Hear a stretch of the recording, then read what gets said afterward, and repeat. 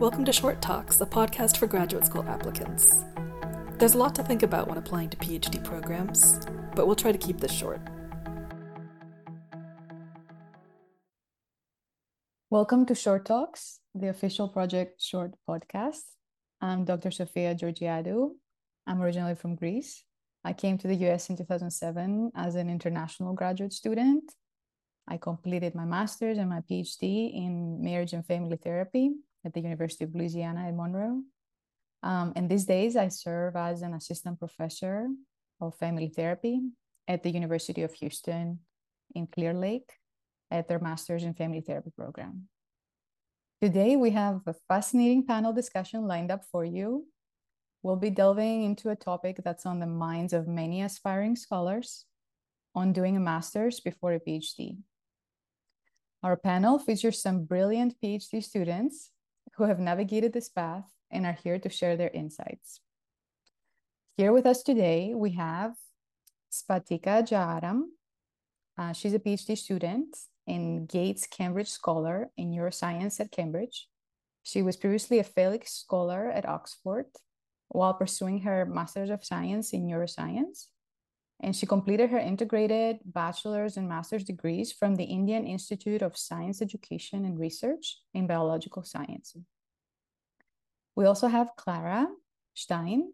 Clara is an Irish Research Council Scholar and PhD researcher in the School of Psychology at University College Dublin in Ireland.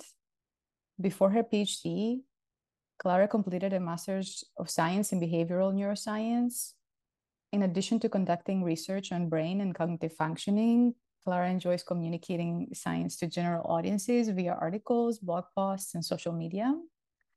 And she also volunteers with science outreach organizations to inspire students, especially those from underserved low-income communities, to consider a future in STEM and related fields.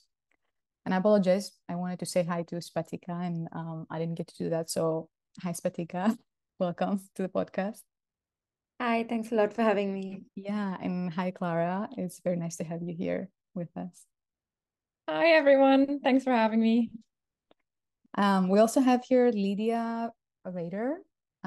Lydia completed her Master's of Science in Behavioral Genetics at King's College in London, and she's currently a PhD student in Behavioral Genetics and Neuroscience at the Institute for Behavioral Genetics at the University of Colorado in Boulder. Lydia researches the genetic and environmental underpinnings of chronic pain and its relationships with psychopathology, brain structure, and substance use. In her free time, Lydia enjoys reading, playing piano, and traveling. Welcome, Lydia. Hi, thank you for having me. And we also have Hillary Hecht. Hillary is a fourth-year PhD candidate at the University of North Carolina in Chapel Hill in the Gilling School of Global Public Health, Department of Health Policy and Management.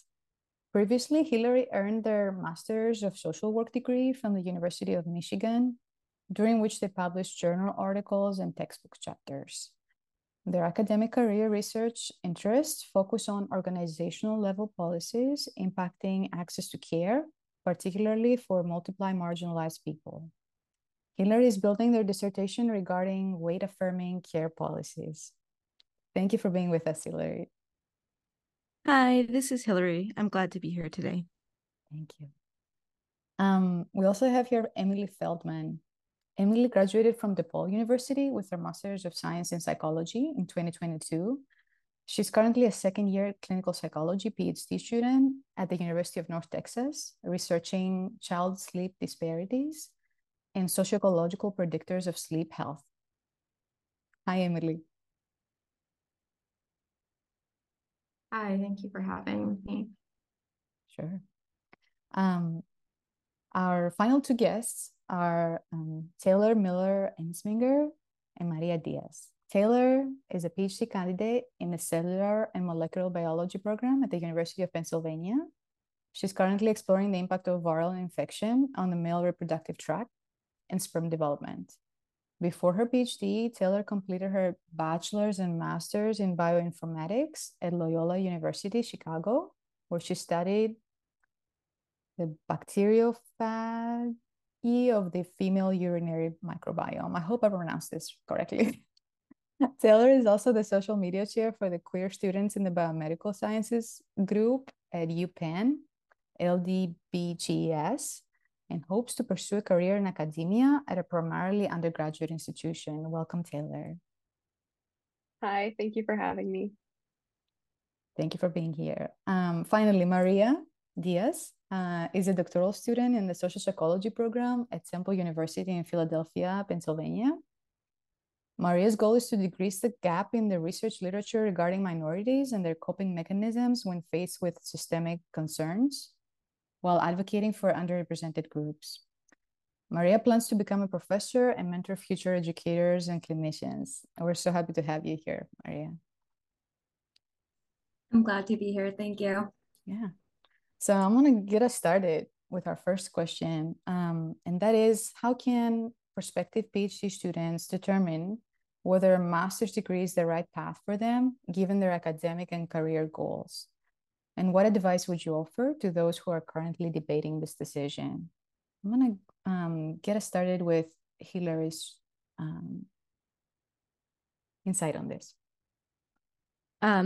Choosing whether or not to do a master's degree is a really complicated, really personal question, depending on what's going on in your life, what's going on in your career, what you're hoping to do with your career. And if a PhD is your ultimate goal, really, if any graduate program is your ultimate goal, the advice that has stuck with me the most is, what jobs can you do with these credentials, and what jobs do you absolutely need these specific degrees to do? So I really like to think about like the credential, the title of having the degree label, the MSW, the PhD after your name, as distinct from what are the skill sets that come from those degrees. And if there's a different job path where you can build the skills that you're looking to build on the job and get paid while you're doing it, that might be a nice option. If there's other non-degree granting ways, maybe cheaper ways to get specific skill sets, or if it's really a combination of both the credential, the title, and also the skill sets that you can only or best build in a degree granting program, that's how I would consider whether or not those steps are necessary for your broader career goals, and keep those career goals as your guiding decision maker for how do I get there. I like considering the different options, whether it's inside the academia or outside of the academia, and how you can get that skills training done. Thank you, Hillary. Maria, what do you think? I think Hillary definitely hit the nail on wanting to know whether you want to focus on academia versus like industry careers. And I also think like going for a master's before a PhD is a decision whether if you have enough research experience for the application process. So if you feel like you need more research experience during your master's, can provide you that time to like build up that CV as needed. If your grades are not up to par as you would want it to be for an application, I think working through that master's can also help as a little springboard to kind of get you through there. So if a student's also unsure if a PhD is the right route, but they still want to explore, let's say, counseling or an industrial field, it can help them, provide them that experience while still getting research experience. And then they can be like, no, I'm sure I want a PhD and certainly want an academic career, which would help to like reinsure that. Yeah, absolutely. It helps bridge the gap between, as you're considering the different career options, if you really want to be a researcher or an educator, then deciding to go for that PhD makes sense. Thank you, Maria. Lydia, what is your take on that? Similar to what both of them said, I do think it's really important to consider what your long-term goals are. And something I will say is that a lot of PhD programs, they do offer a master's degree along the way while you are completing your PhD. And that can be a way to essentially get like a funded master's program that you don't have to pay out of pocket. But one of the massive advantages of getting a master's prior to beginning your PhD is you can assess whether you really do want to go that path of research, as well as get more research experience to actually get into the PhD programs you're interested in. Yeah, and you have some experience with graduate school in the UK, right?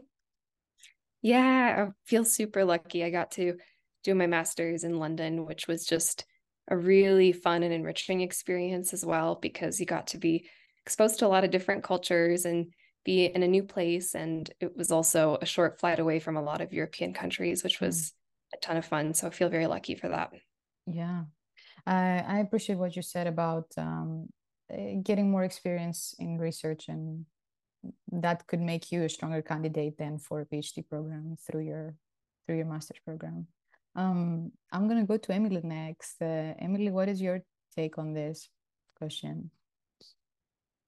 I think that in addition to what everyone else said, it's a great way, going into a master's program is a good way to just solidify and explore your interests.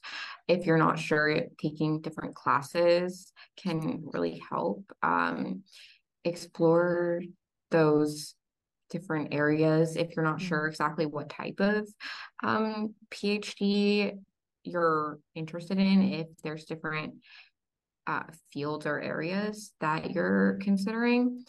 Additionally, I think that some people might not have strong letter writers for PhD applications coming out of undergrad, and that can be a really good thing that you can get out of a master's program, depending on how you build those relationships with your research advisors and professors and what opportunities you seek out.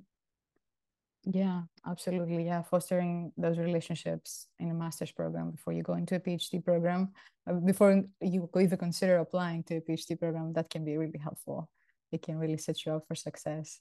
I'm gonna finish this conversation up for this question with Clara. Clara, what do you think? Yeah, we've heard some great responses there, so I'll keep it brief. I think I might come from a slightly different university kind of structural background, where after my undergrad, if you wanted to pursue a PhD in my university and within my discipline, you either had the option of doing a 1+3 degree, and I think that's what Lydia mentioned there. Sorry if I got that wrong.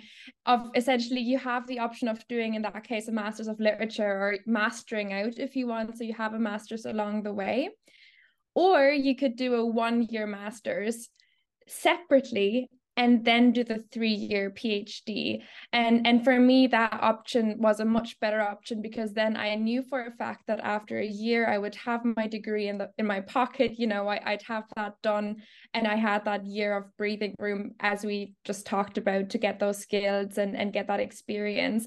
And crucially for me as well, I was able to fund my master's self-funded, but I knew that I wasn't wanting to sign up for a multiple year program without having that funding secured in advance. So I actually applied for the PhD funding then at the very beginning of my master's. And so by the end of the master's, I knew, was there going to be funding in place? What offers did I have? So I was able to make a more informed decision just around those practicalities as well. So I guess the advice here is to really look into your university structure and what are the entry requirements to get to that PhD stage. Yes, totally agree with that, and I'm glad you brought up the funding aspect of this, and it can definitely be a determining factor for a lot of people looking to graduate school and determining whether a master's program is for them. Thank you, Clara. I want to get us on to the next question, and that is, I'm wondering, what are the key advantages of pursuing a master's degree before embarking on a PhD program. We kind of talked about that a little bit already, but are there specific fields or circumstances where you find that this is particularly beneficial?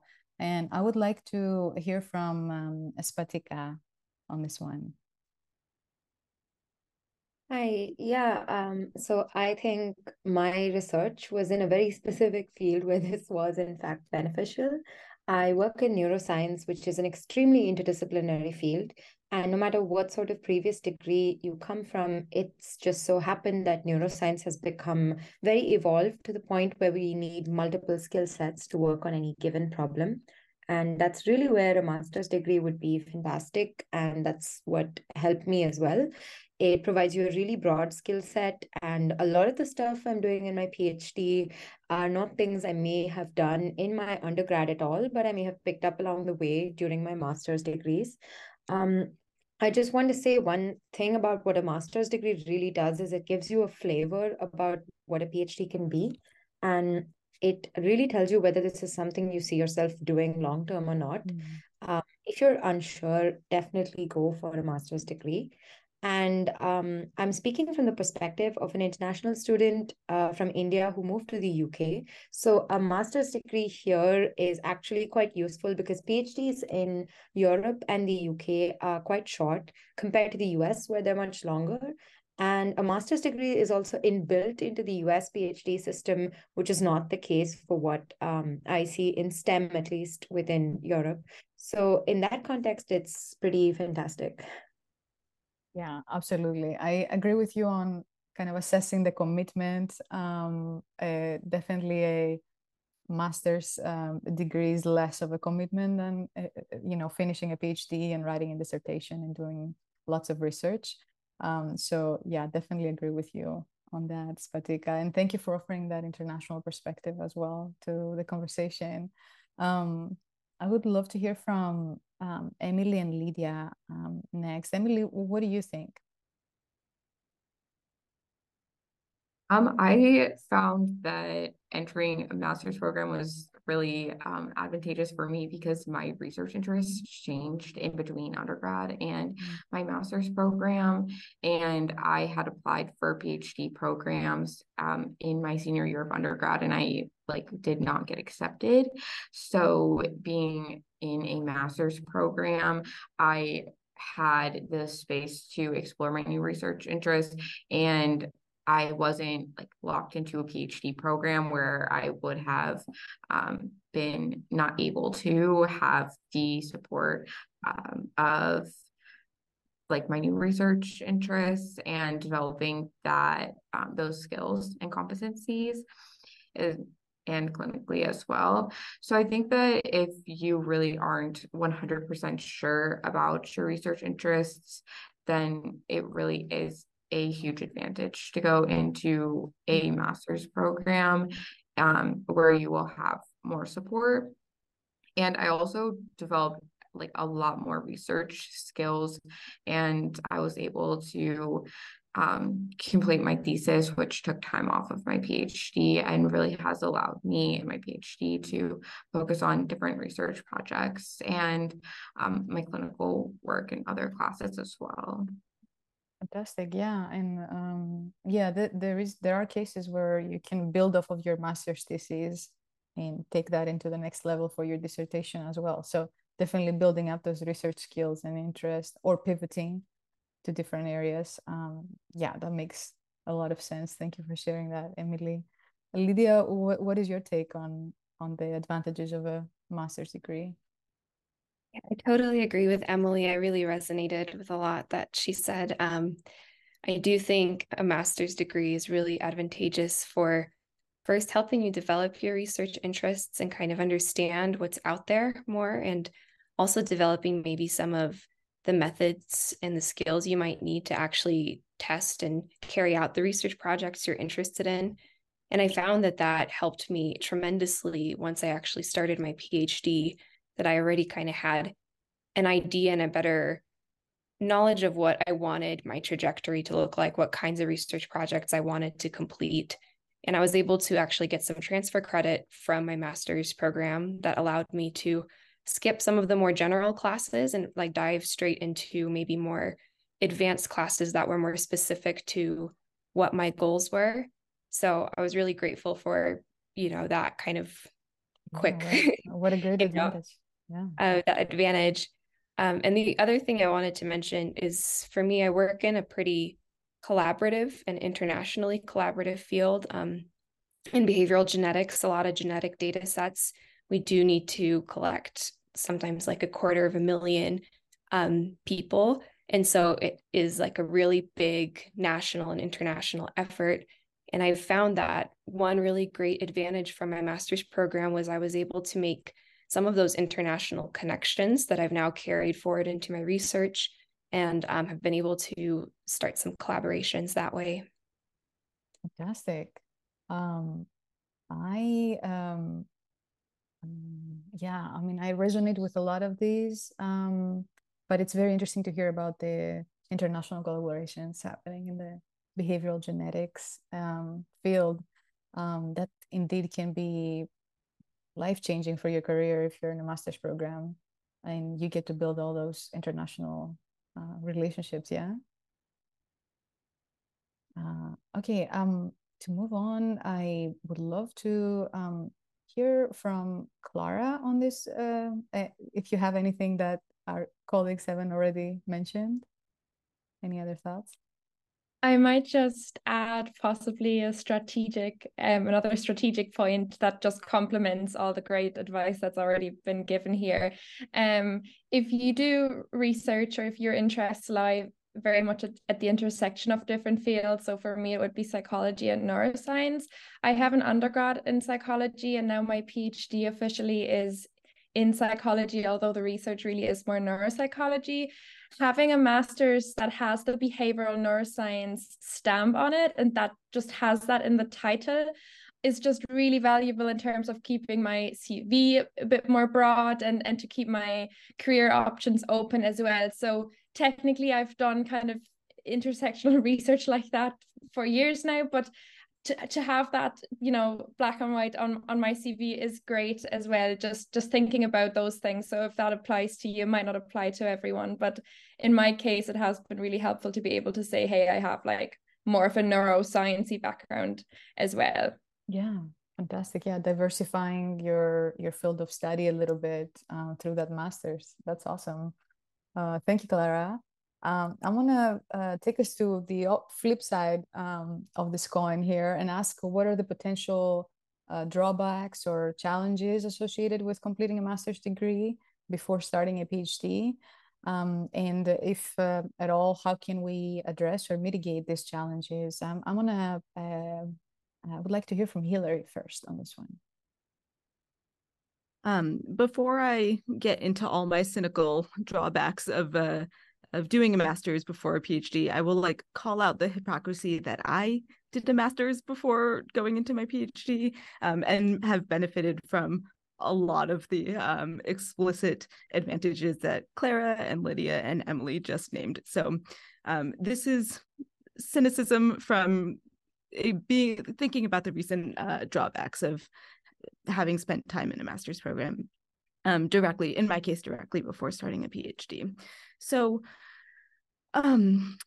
well, Lydia said you were able to transfer some of your credits and skip forward and have additional, more advanced coursework in your PhD. I found that there was a bit of redundancy of coursework, especially because I was coming from technically two different disciplines, although Clara, much like you, I was really doing the work right in between or overlapping in social work and public health the whole time, because they are in different accrediting bodies in the United States. They each require kind of some overlapping coursework in order to meet all of the criteria. Time and money in the US are really some of the biggest costs. I had a career before coming back to academia for a master's degree, and not only was it really hard to give up a paycheck and paid time off and retirement benefits and health insurance, dental insurance, all of those benefits, but burn through savings really quickly, and the self-funded nature of spending a lot of time either working for pay and also applying to grants and fellowships has eaten up a huge time, like a huge chunk of both master's and graduate time. So time and money are absolutely considerations. The master's degree that I did wasn't explicitly a research degree, and so while it was geared towards practitioners and folks looking to practice, it took a little extra effort on my end to like parse out and tell everyone that I was there to learn research skills, and my only goal in the master's program was really to better qualify myself to apply to PhD programs. So that was a lot of self-directed effort, whereas the PhD program is directly and explicitly only training you how to do research. The flip side of a PhD is you don't get a lot of non-research skills out of it. And then finally, the last two downsides that feel really resonant for me lately is socially moving across the country multiple times for different degree programs to different universities to new states. It's socially really hard. I made a lot of great friends in my master's program, and then I didn't get into the PhD program at that same school. So I had to say goodbye to friends and colleagues and partners. And then like the long-term student status, this is now technically year 6 of consecutive grad school for me. I just started 22nd grade, if we're counting. And while I am at the most advanced point in my research career right now, there is something challenging about feeling like a perpetual student and feeling at once trying to have peer relationships with faculty and colleagues and fellow researchers, but also the student status for so long is one way to do adulthood. So while I have benefited from a master's program before a PhD, it's also hard, and it's a lot of time and a lot of effort. And there are a lot of aspects to consider of how it'll impact your whole life, not just your professional life. I see a lot of nods and a lot of smiles from the group. So I think we can all relate to that, 22nd grade feeling. And also I as someone who completed a master's in family therapy, I totally relate to your experience of like being trained in clinical practice, but not in research so much during your master's, and then kind of trying self-directed to do more research with the intention of getting into a PhD program. I can definitely resonate there with you, Hillary. Thank you. Spatika, what do you think about the drawbacks and challenges of a master's program? Yeah, thanks a lot, Hillary. I just wanted to add a small point which I faced. If you're transitioning to a master's degree, especially from a country that's in the global south, you might want to consider funding, because it actually adds up to an insane amount when you include the conversion rate. So I was actually unwilling to pursue the degree unless I managed to get funding from the university. So I would say that master's degrees are really quite expensive, and it honestly doesn't make sense for some subjects, because certain subjects that are intensely science-based do require a master's often, and you end up doing a PhD after, which means it takes longer to pay off those loans. So that's definitely a point you might want to consider before going into a degree. Absolutely. Thank you, Spatika, for bringing that to the forefront. I'm sure it's on the mind of many of our listeners, perhaps, how to secure funding and the challenge of securing funding to get a master's degree before a PhD. Next, I would like to ask all of you, how does the choice of master's program and the research focus during that time impact the subsequent PhD journey? And what strategies did you use to align these two stages effectively? this will be very much based on our lived experience. So I'm very curious to hear from, I'm going to hear from Emily first. So getting into a master's program that was research oriented was obviously very important because I needed to develop more research skills. And that was something that as soon as I got into my master's program, I met with my advisor and I was like, this is my goal. Like, I need to develop these research skills, and I will be completing my thesis and I will be completing it on time. I will be getting it done by the end of my 2 years. I'm not going to be spending longer than 2 years here because I am going to be going into a PhD program, and having those conversations and setting those expectations at the beginning, I think is very important if you have like a direct research advisor, because at least for other people in my program, there wasn't necessarily as big of a push for research productivity and developing the research skills because there wasn't as much certainty about their path going forward. Or support from their advisors.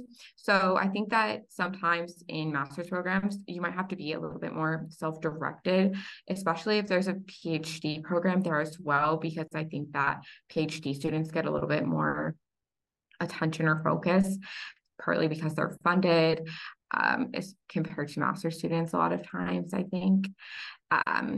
But the 2 years goes by really quickly, especially if you're applying for PhD programs the second year. So you have to like get work done in the first year so that your CV's like quote unquote good enough for your application in the second year. So that was something that I was very conscientious of. And again, like I said, my research interest shifted from when I originally applied, and the lab that I was working in my master's program didn't have, like, it wasn't the lab. It wasn't aligned with my like quote unquote new research interest, that I was able to do research using an archival data set, and that had variables related to my new research interests. So if you have like a similar experience, just trying to find ways to like make it work and get the skills that you think are important to your PhD application. And I mentioned it before, but really building relationships with multiple faculty members to get strong letters of recommendation. It's sometimes hard when you only work with one faculty member for your research, but taking classes with multiple, like with the same professor multiple times and collaborating across labs and just going the extra mile to make sure that you have those strong relationships, especially if you had letter writers from undergrad, just are not going to like maintain your relationship with if you don't plan on it. So just some things to keep in mind. Yeah. You're saying so many things I wish I knew before I started my master's program right now, Emily. So thank you for that. I would love to hear from Clara and Maria next. Clara, what is your take on this question? Yeah, I really resonated with what Emily said around making it really clear to your advisors or supervisors, if you do have them on your master's, what your ultimate goal is, because that I ended up doing the same, and in that way my master's then had a huge impact on what I'm doing for my PhD right now. Because similarly, I kind of in my very first meeting during the second week of the master's, when I knew what my project was going to be. So mine was a taught master's, but with a really hefty research component, considering that it was a taught master's. So it had the best of both worlds.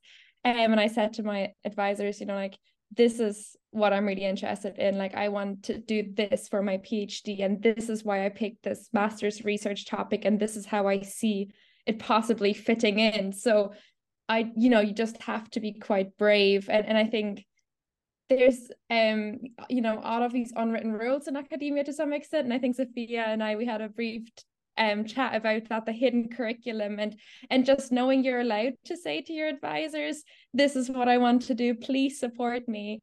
And if I hadn't done that, because then my supervisors, they were fantastic, and they said, actually, there's a funding call, it closes in 4 weeks, we can apply for it now, do you want to do it? Think about it, let me know tomorrow.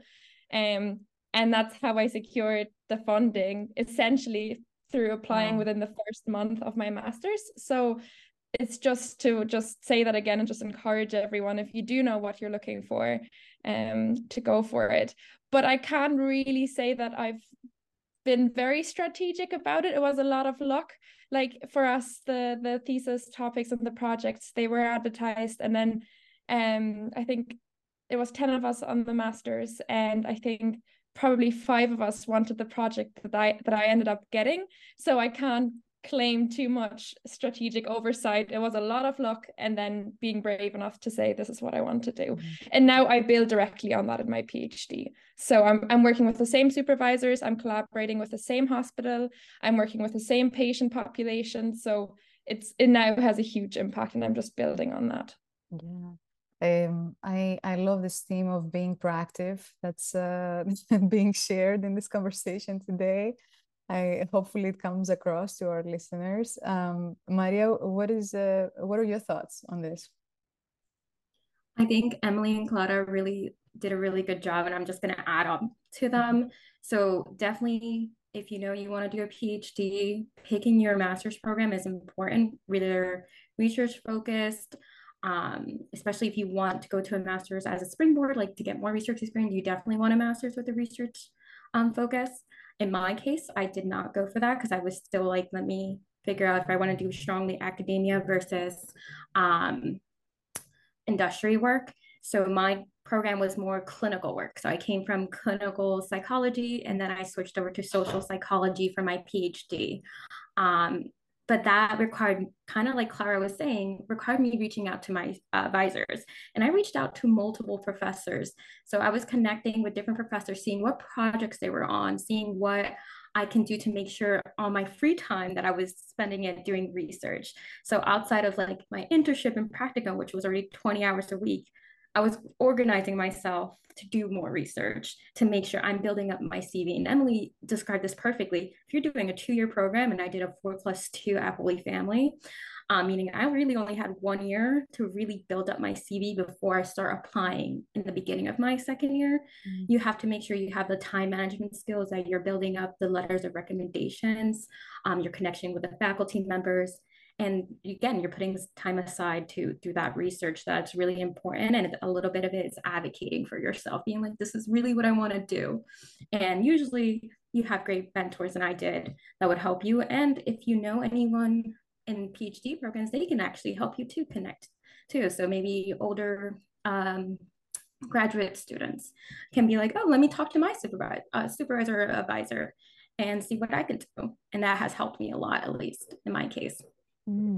Wonderful idea about reaching out to current PhD students and getting their tips and tricks on. Hopefully we're doing this today with this conversation. Thank you, Maria. I would love to hear Taylor's thoughts on this. Yeah, so to set the context for my background, I did a 4+1 master's, so 4 years of undergrad, where my last year was split, taking graduate courses and then additional year tacked on to finish my master's degree. And I did a thesis-based master's program as well, so I was involved in research the whole time. And I chose to continue with that program and apply in my junior year to the 4+1 because I knew I had good research experience, but applying to PhD programs in STEM fields, like a lot of other fields, are really highly competitive. And I wanted to give myself a little bit of an extra edge with having more research experience. And I think it's really nice when you can find synergy between your master's program and your PhD program, where there is overlap in the classes and you can kind of put yourself ahead a little bit. I didn't do that. I was in fields that are adjacent to each other, so not everything overlapped and transferred, and that's totally fine. I kind of picked up any of the skills that I was lacking from being in an adjacent field in my first year of my PhD. I think also picking a research focus it doesn't have to be what you carry on with. Several people have, and I think that's really great that you've gotten to build off of your master's experience. I'm in a completely different research field. I was still doing like human biological based research, things that impacted human health in my master's and my undergrad. But now I'm working on something totally different, and I don't feel behind at all. So even if you feel like you found something that you're really passionate about and you wanted to continue it through your master's, which is part of the reason I chose to stay, I really liked the research I was doing. I wanted to see it through. You shouldn't let that impact your PhD journey and feel like you'll be behind if it's not exactly the same. You'll end up in the same place as everyone else. So I always say, like, find the one thing that you're passionate about and see it through and just go for it, because you having the passion and drive through the rest of this program is what's going to take you through it, not like what your background is. Yeah, thank you for sharing that, Taylor. It is sometimes it's hard to pinpoint like what is exactly our interest, or how do we envision our careers to be, and sometimes pivoting is just the best thing you can do for yourself. Thank you for sharing that. I want to move on to our next question, and that is, can you all share your personal experiences or insights into how a master's degree has influenced your academic and research development as a PhD student?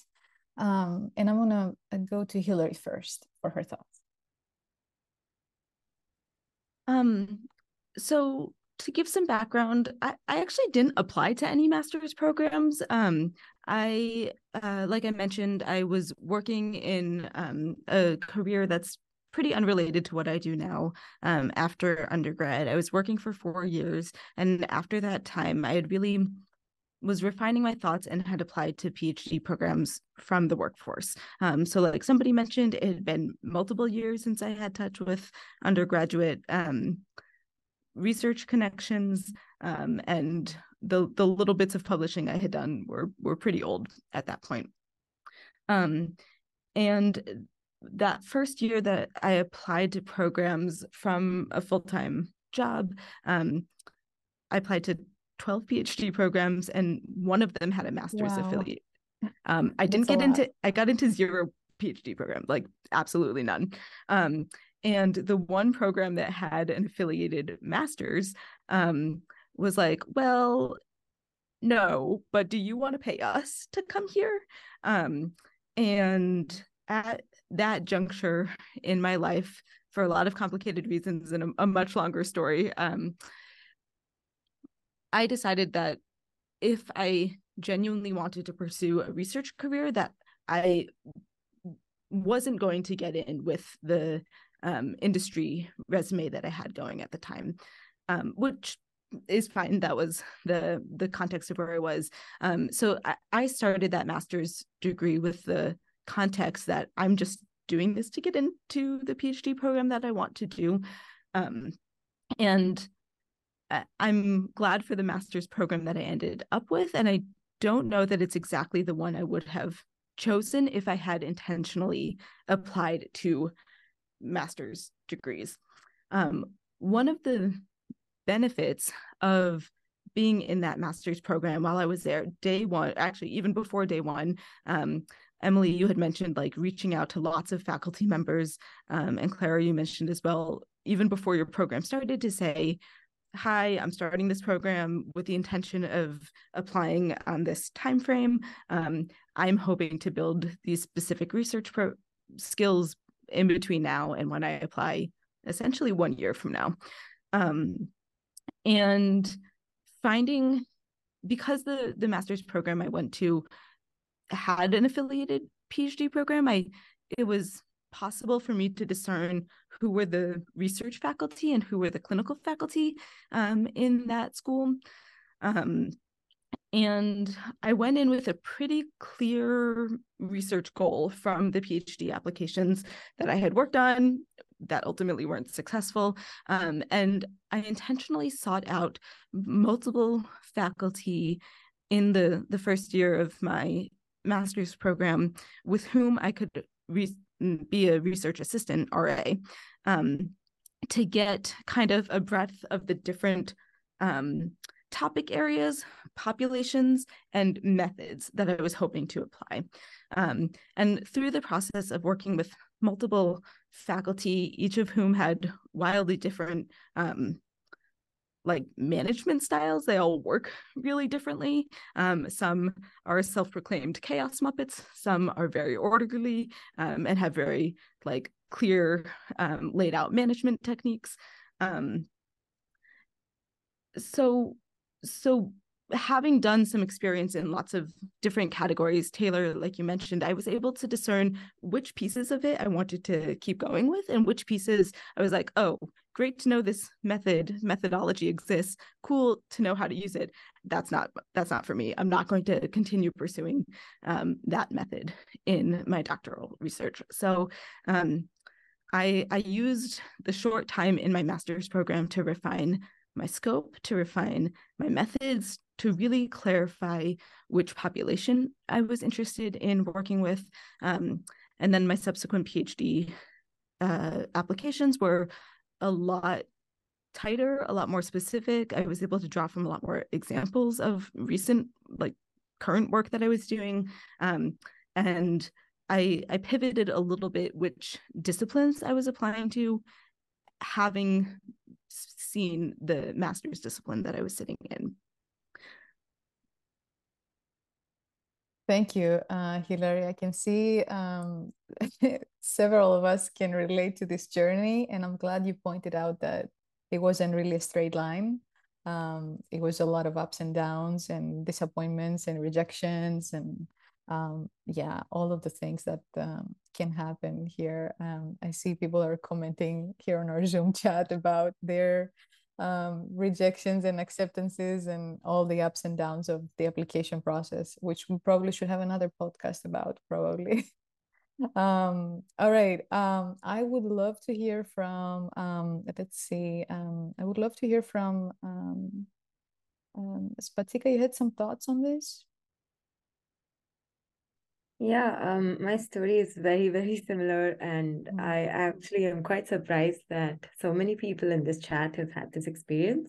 I actually did an integrated bachelor's and master's in India, so it was like a one-shot undergraduate degree.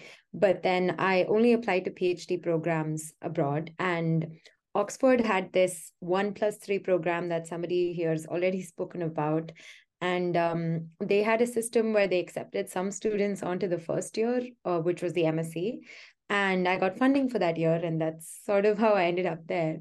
So it doesn't actually seem like I went searching for the second master's, but it was definitely really, really good in terms of my academic and research development.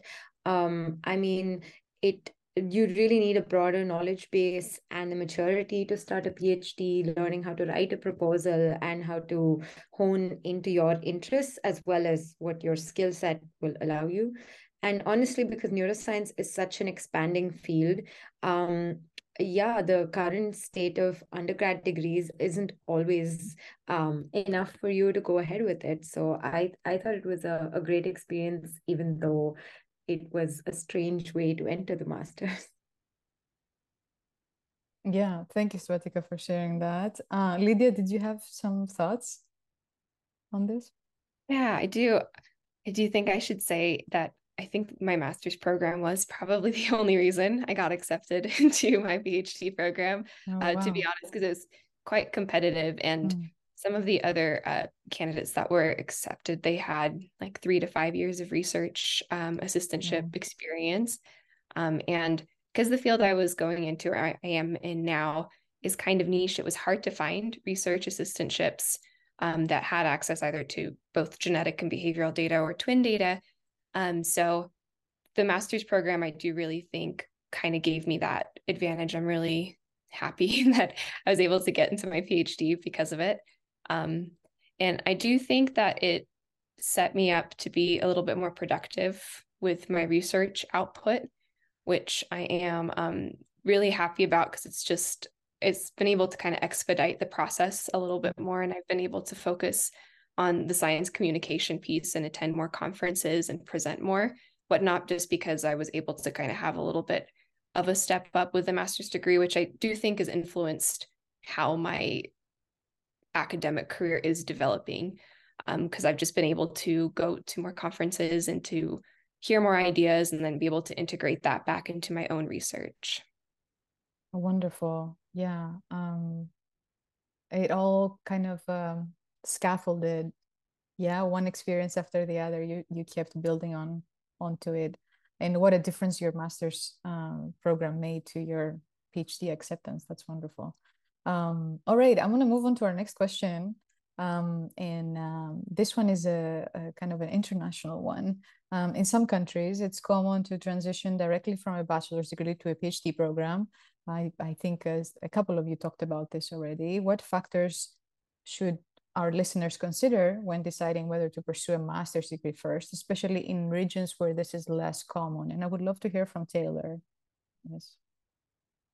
Yeah, so I think not only is the US a region where this is less common, but STEM fields in general, this tends to be less common to do a master's first and then transition into a PhD.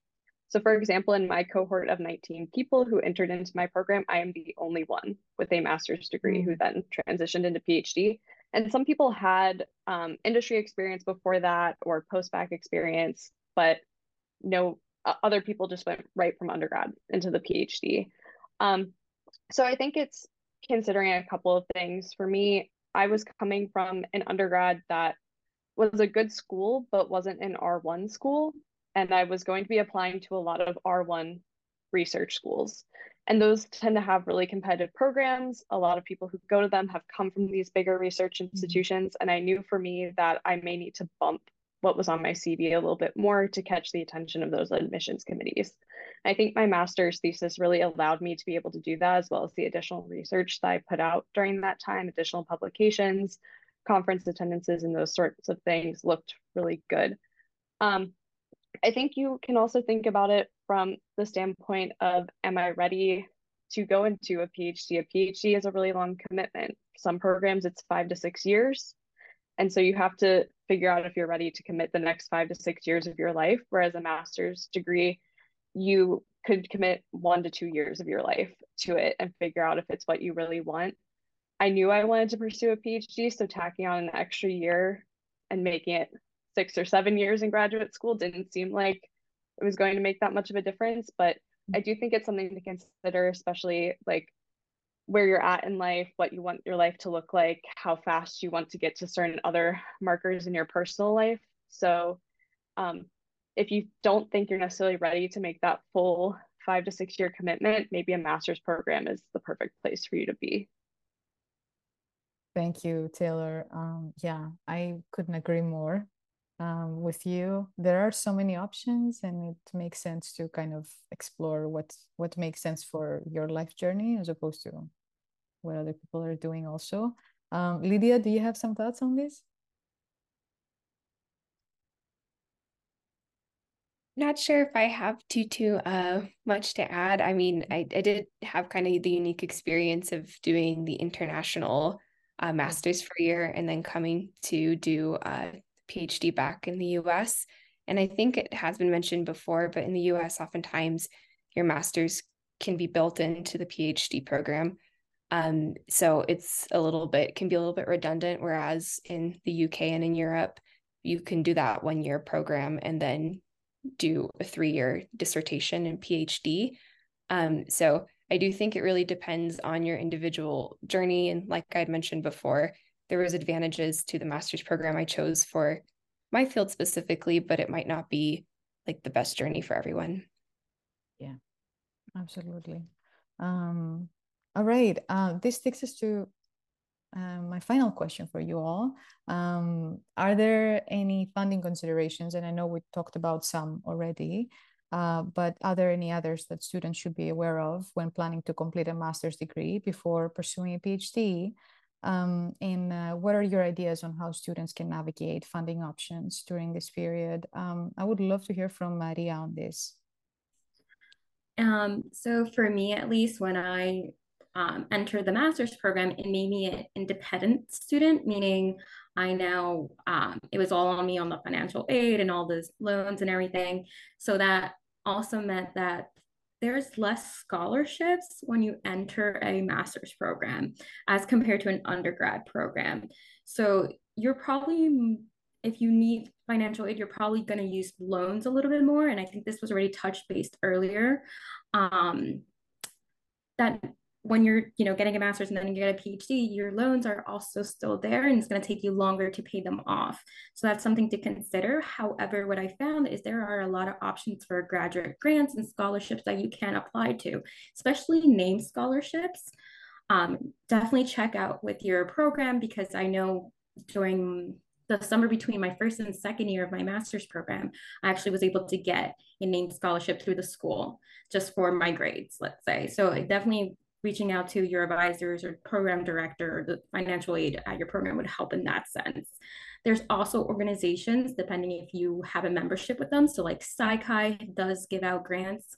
I believe they have like 3 deadlines within 1 year, and they give out a couple. So that would be a great option for people who want like traveling money for conferences, or just need help buying books or paying tuition. But it really does depend on you. And then it depends on the program. So again, I come from a counseling psychology master's program, and sometimes they require practicum and internship. That's 20 hours and unpaid. So then work flexibility also has to be added into this. So if 20 hours of my week is to working really, but unpaid, I still have to work another job that's very flexible, allows me to do that and be able to, again, live off of that when I'm getting paid and pay for my books and all this stuff. So that is something to consider, but there are other options to definitely look into. And there are a lot of flexible jobs. For me, I got a job through the university that really helped me. So maybe sometimes that there is tuition permission in that sense. If not, they're definitely understanding your situation because it's within your program. Wonderful. Thank you, Maria, for sharing all these pearls of wisdom here. As a former international graduate student, I would like to add that not all scholarships and all opportunities for grants are posted on a website. Sometimes you have to go to somebody's office and like tell them, I really need some help here. I would love to continue this degree, but I need some financial support. Can we make anything happen? And you'll be surprised how money gets moved around different departments and colleges and universities.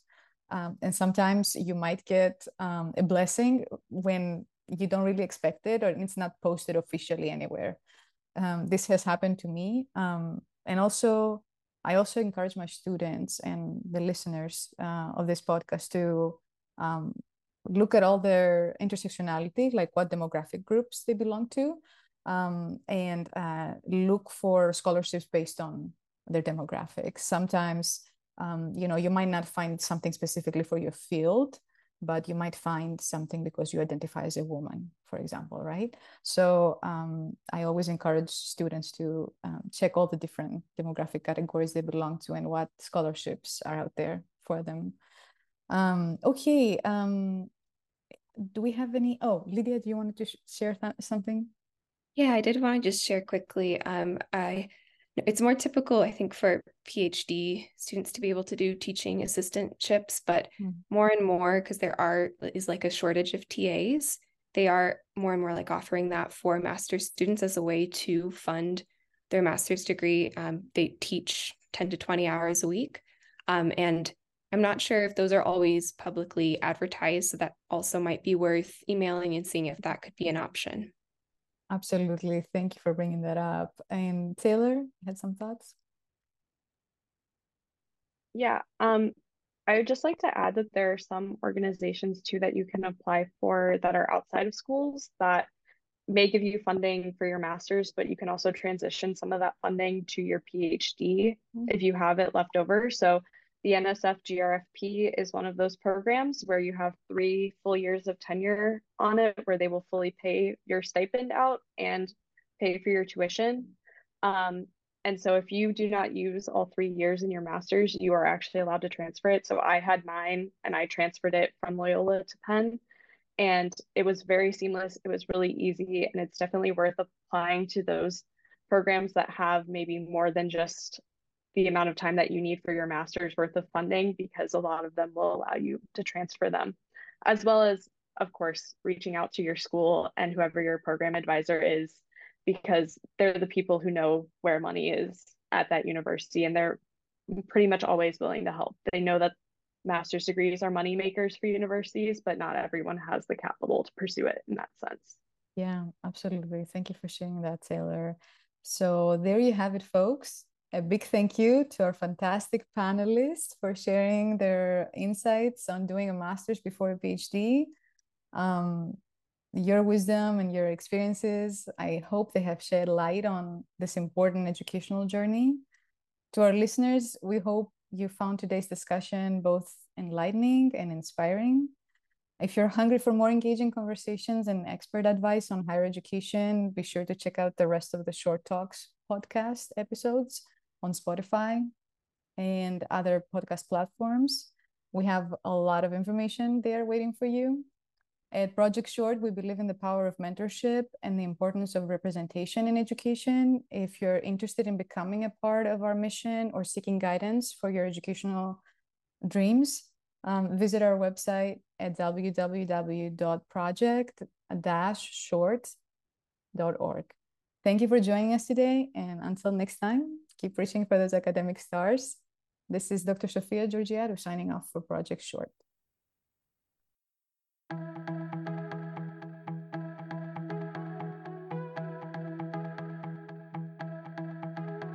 Thanks for listening to this episode of Short Talks. If you'd like to learn more about applying to grad school, you can find additional resources on the Project Short website. Hope to see you again shortly.